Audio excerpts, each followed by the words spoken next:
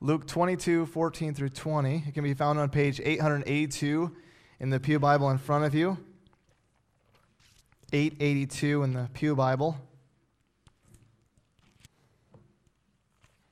Luke 22:14 through 20.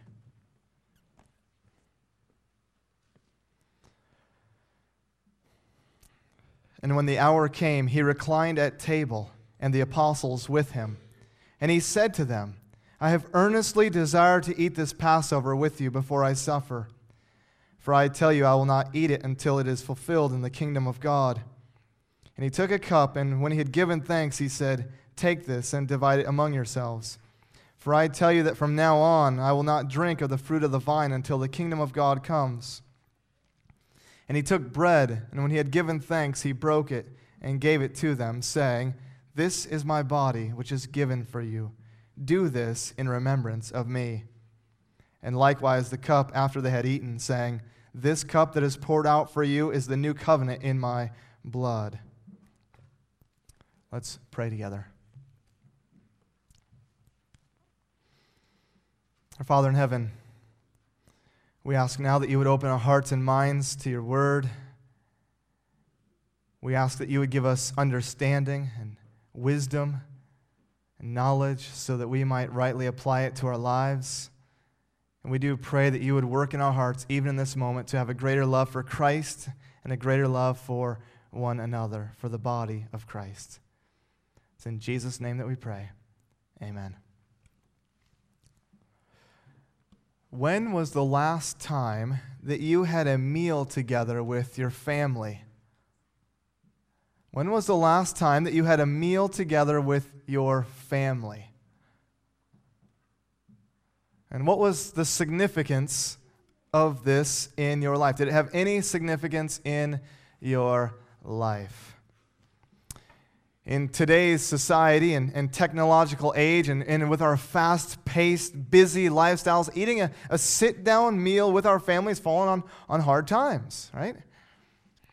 Perhaps we have a meal together, but it's in the car, it's in front of a TV, which I confess, it was in front of a TV last night for me. It's with an iPhone on the table. And it further reveals our individual, isolated lives. So much that Chick-fil-A, you may be aware of this or have been aware of this, I believe it was about a year ago, Chick-fil-A had a family time challenge. Family time challenge. At every table, they had a cell phone coop where you put your phone on silent and then you put it in this box and enjoy your meal and your family without any distractions. And it was intended to do just that, to eliminate distraction, allow people to begin to interact with one another and have conversations with one another. And if you completed the challenge, you got free ice cream. You guys familiar with that? It's pretty remarkable. And think about that. Think about this for a moment. The goal to reclaim connections with family through a meal has to be rewarded because of how rare it is. Right? You see, they recognize this and we recognize the value of relationships and the value that is placed, that meals place in building relationships and connectedness within a family, right? We recognize that. And it's evident in the Bible as well, how meals brought a community of people together. And how the Lord's Supper then, even as we're going to partake here after this message, how the Lord's Supper formed and shaped a new community as they gathered around a common meal.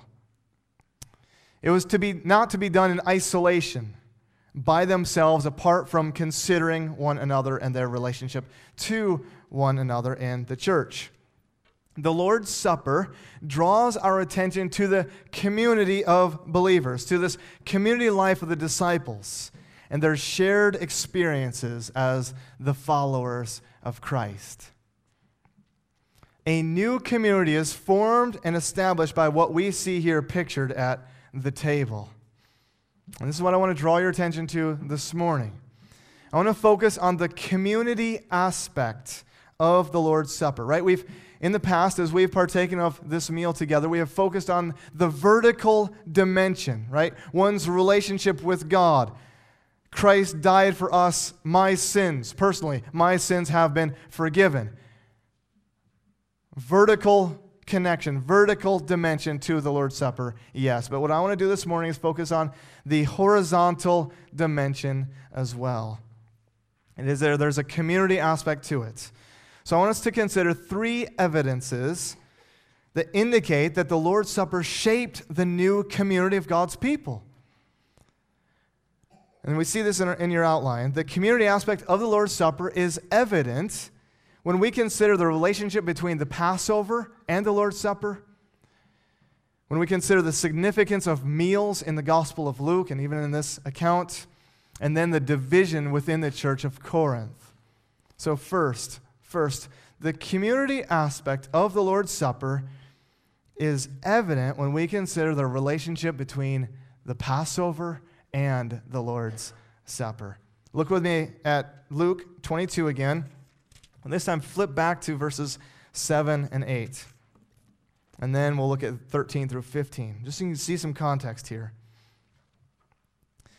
Then, verse 7, then came the day of unleavened bread on which the Passover lamb had to be sacrificed. So Jesus sent Peter and John, saying, go and prepare the Passover for us, that we may eat it. Now, verse 13, and they went and found it just as he had told them, and they prepared the Passover. And when the hour came, he reclined at table, and the apostles with him. And he said to them, I have earnestly desired to eat this Passover with you before I suffer. What we see here is the connection between the Passover and the Lord's Supper. And I believe it was the previous sermon on the Lord's Supper. We spent an entire sermon, 2 sermons ago, on the fulfillment of the Passover in Christ and in the Lord's Supper. But what we see here is that the Lord's Supper is set against this backdrop of the Passover meal that Jesus and his disciples were preparing, are preparing, and are about to partake in. And Jesus will bring it to a greater significance in which he will show that it is about him. And as we have observed, the Passover meal found its fulfillment in Christ and in the Lord's Supper. The Passover meal was celebrated by God's people, in which they remembered what God had done for them in delivering them out of their slavery, out of their bondage in Egypt.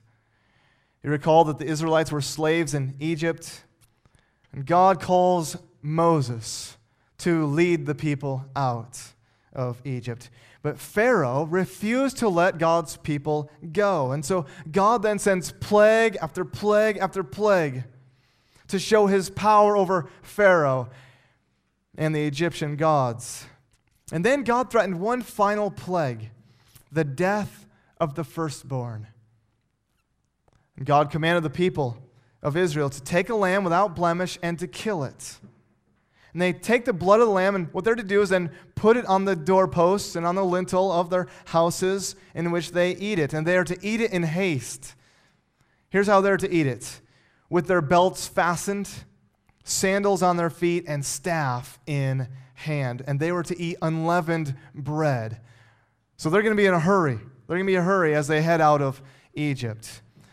But God was going to then pass through the land of Egypt that night and strike down the firstborn. And the people of Israel were to be ready for this great act of deliverance. When the Lord sees the blood on the door of their houses, he will pass over them. And in this way, they would be delivered from their bondage in Egypt.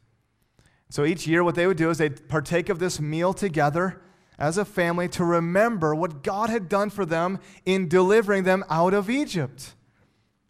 In Exodus 12 and 13, they are told to observe the Passover each year as a reminder of God's deliverance. Exodus 13:8, we read this: you shall tell your son on that day, it is because of what the Lord did for me when I came out of Egypt. Then he continues in verse 14, and when in time to come your son asks you, what does this mean? You shall say to him, by a strong hand the Lord brought us out of Egypt from the house of slavery. For when Pharaoh stubbornly refused to let us go, the Lord killed all the firstborn in the land of Egypt. As future generations would partake of this meal together, they were, in a sense, reliving and proclaiming God's act of deliverance for them, which became a part of their own identity. It was an identity that was formed and shaped by what God had done for his people, for them as a people, right? So imagine this, future generations telling their children, as their child asks, Dad, why are we having this meal? Now think about that. Why are we having this meal? Future generations, why this meal, Dad? It's because of what the Lord has done for us in delivering us out of Egypt. Well, Dad, future generations, we were never in Egypt. We're in the promised land.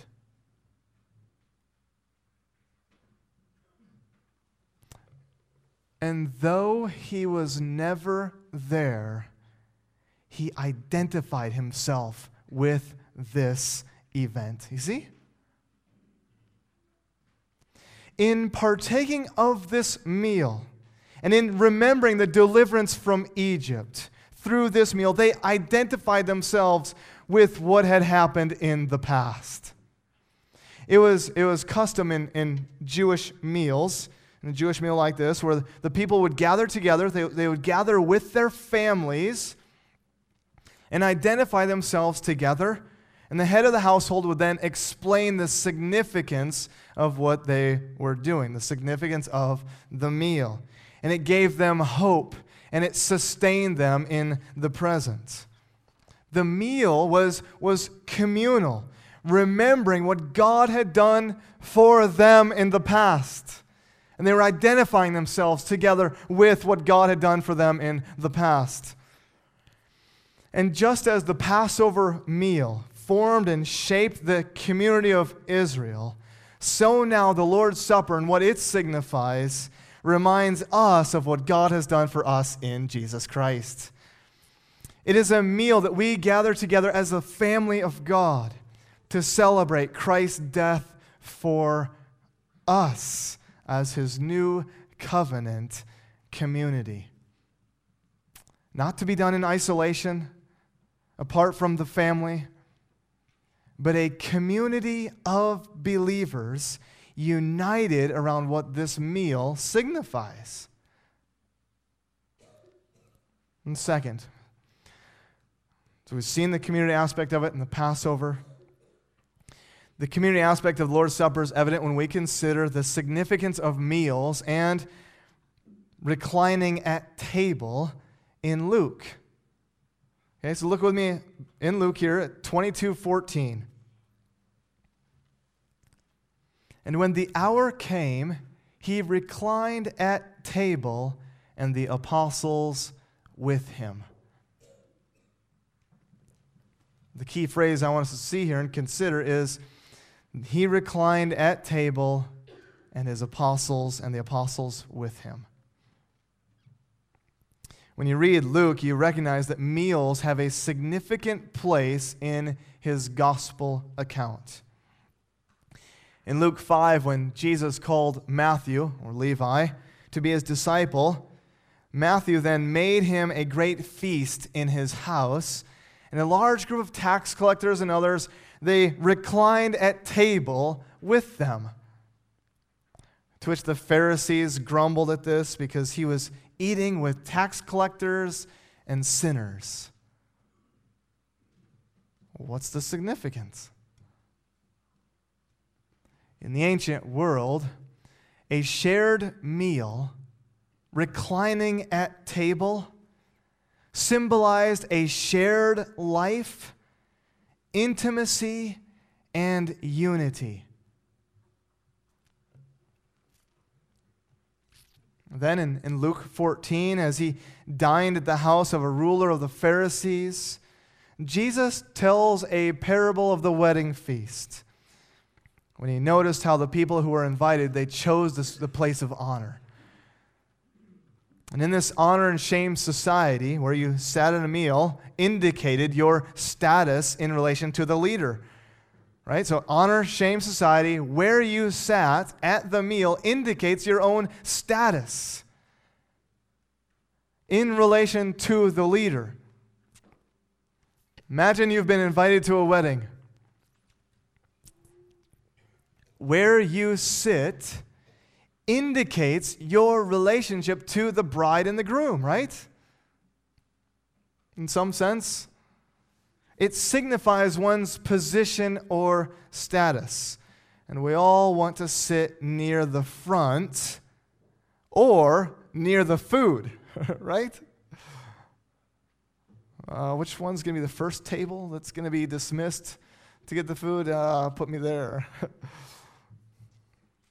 Imagine you're invited to this wedding.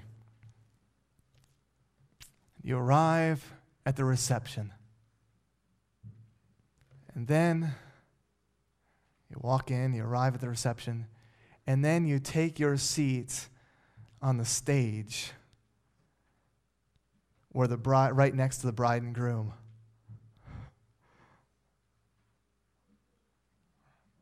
Okay. Or even the first table that's closest to them. If I can't be on the stage, I'll sit right closest to them.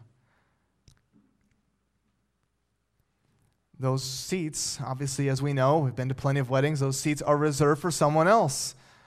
They're reserved for the wedding party. They're reserved for the parents and the immediate family. Shame and humiliation would come as you are told to sit somewhere else. In a similar way, meals communicate group identity in relation to the leader. We see that in weddings in one sense. And we see that in Jesus' own day. One writer explains, meals in the ancient world were among the most important contexts for social relations. They were the primary context in which shame and honor were assigned. Meals were and are a means for organizing society. So then we arrive at Luke chapter 19 and the story of Jesus and Zacchaeus. We're familiar with the story of Jesus and Zacchaeus, right? What does Jesus say? Zacchaeus, hurry and come down, for I must stay at your house today. I'm going to your house today. And when the people saw it, they all grumbled. He has gone to be the guest of a man who is a sinner. You see, to share a meal was to share your life with that person. And so as we arrive in Luke chapter 22, and as Jesus reclined at table with his apostles, we recognize that he is not only going to give his life for his people, he is sharing his life with his people. And he was forming and shaping this new community, a new family, right? In light of the Passover, a new family was being brought together. Who does Jesus say his family is? He who does the will of my Father is my brother and sister and mother. A new family is being called here. And their identity would be characterized by unity and humility and self-sacrifice. Which is why in John's gospel account, we read it in the context of Jesus washing his disciples' feet. Humility being displayed by their leader. It's also why, even in our context in Luke, Jesus has to correct his disciples after they partake of the Lord's Supper. In Luke 22:24, the disciples began to dispute with one another over who is the greatest. They observed their seating arrangements. I must be the greatest. I'm closest to Jesus. You see, the nature of the meal was intended to unite his father's followers together as a new family that would be characterized by humility and self-sacrifice. They had just missed the purpose of the meal and what was pictured at the elements of the table, as his body would be given for them, as his blood would be poured out for them for the forgiveness of their sins. So what is pictured at the table then, what we see here pictured at the table, should lead us to consider not only what Christ has done for us, but also how we are united to him and how we can humbly serve one another and share our lives together. Third and finally, this community aspect, it's evident when we consider the division within the church of Corinth. Go ahead and turn with me to 1 Corinthians chapter 11, page 958 in the Pew Bible. 1 Corinthians 11, page 958.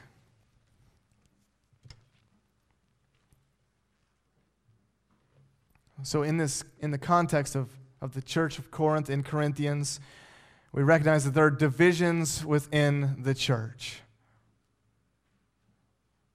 And time again, Paul is explaining these divisions, and he's seeing this, and he does not commend them for this.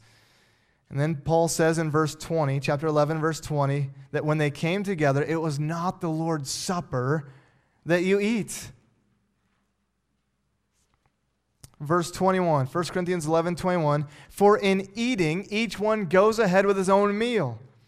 One goes hungry, another gets drunk. What? Do you not have houses to eat and drink in? Or do you despise the church of God and humiliate those who have nothing? What shall I say to you? Shall I commend you in this? No, I will not. And then what does Paul say in response to this? So he sees these divisions, these factions within the church. So what does he say? Verse 23, For I received from the Lord what I also delivered to you, that the Lord Jesus, on the night when he was betrayed, took bread. And when he had given thanks, he broke it and said, This is my body, which is for you. Do this in remembrance of me. In the same way also he took the cup after supper, saying, This cup is the new covenant in my blood. Do this as often as you drink it in remembrance of me. For as often as you eat this bread and drink the cup, you proclaim the Lord's death until he comes. In other words, the divisions and factions that were happening as the church came together was leading to the exact opposite outcome of what the Lord's Supper represents. You see? A meal that was intended to display humility and unity and sacrificial service was being practiced in a way that revealed exaltation of one's status. The rich are getting their fill while the poor are going away hungry. It was not a buffet like Pizza Ranch, where it doesn't matter if you get there first, they'll have enough food. And the imagery is not that when the elements are passed out, people are taking, this is not what's happening, people are taking handfuls of the bread so that when it makes it finally to the back, there isn't any. That's not what's happening. They're not passing the cups out and I'm just taking a bunch of them and the people in the back don't get any. That's not what's happening. In the early church, it was a common practice when they gathered together to to partake of the Lord's Supper together, they did so in the context of a larger meal. Okay, so they took of the elements here. We see these little elements here. They took of these in the context of a larger meal, and a larger as they gathered together. And these larger meals were intended to provide the church an opportunity to share with one another and express their communal life together. Right? Food brings people together, doesn't it? It can. But the divisions in Corinth revealed their selfishness when they partook of the meal. Rather than waiting for and receiving one another, the rich gorged themselves. They got there first. And it was at the meal, at the Lord's Supper, when it became even more apparent that the church was failing to live out their identity as a community. And the answer to their division was to remember the Lord's Supper. Remember what is displayed and what you are proclaiming at the table. As the community that's gathered around what Christ had done for them in humbling himself and giving himself for them. It is at the meal of the Lord's Supper where we then can display our love, our humility, and our unity with one another. As we take of this meal together, we recognize that we all stand on equal footing at the cross. We all need Christ.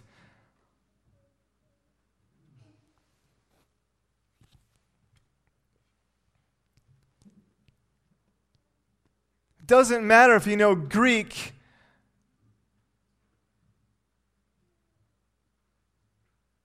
or Hebrew. Doesn't matter how knowledgeable we are, how intellectual we are, how wealthy we are, how poor we are. We all need Christ. For those of us who are trusting in Christ, we are sinners saved by God's grace. We have been given a new identity. We belong to the family of God. And our lives are to be centered around what Christ has done for us, for His church.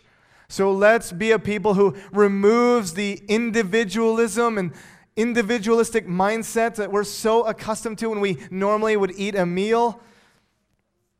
When we only think of our own wants and desires. And let's remember that we are a family. We are a community of believers in Jesus Christ, united around Christ. This is the Apostle Paul stated in 1 Corinthians 10.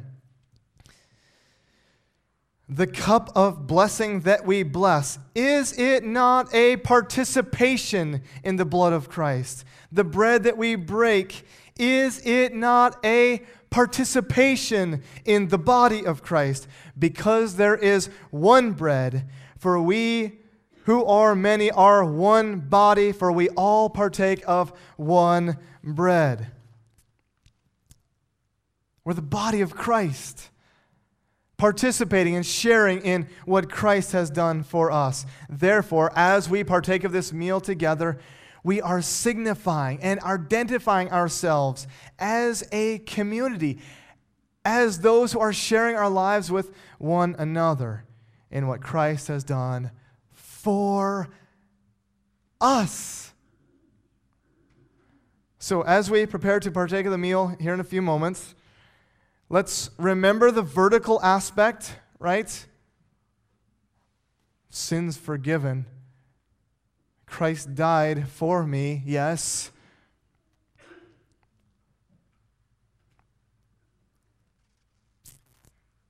And He died in order that we might be right with God. Vertical, in order that I might have peace with God.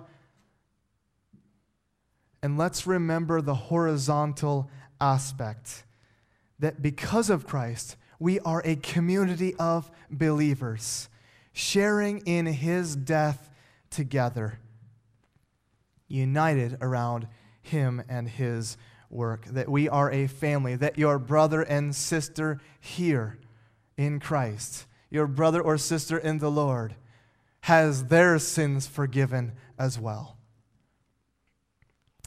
Might this meal, as we eat together, bring a greater sense of community to us as we seek to love and care for one another, which is why in the few moments that we have, which is why we'll partake together, and I'll designate that time as well.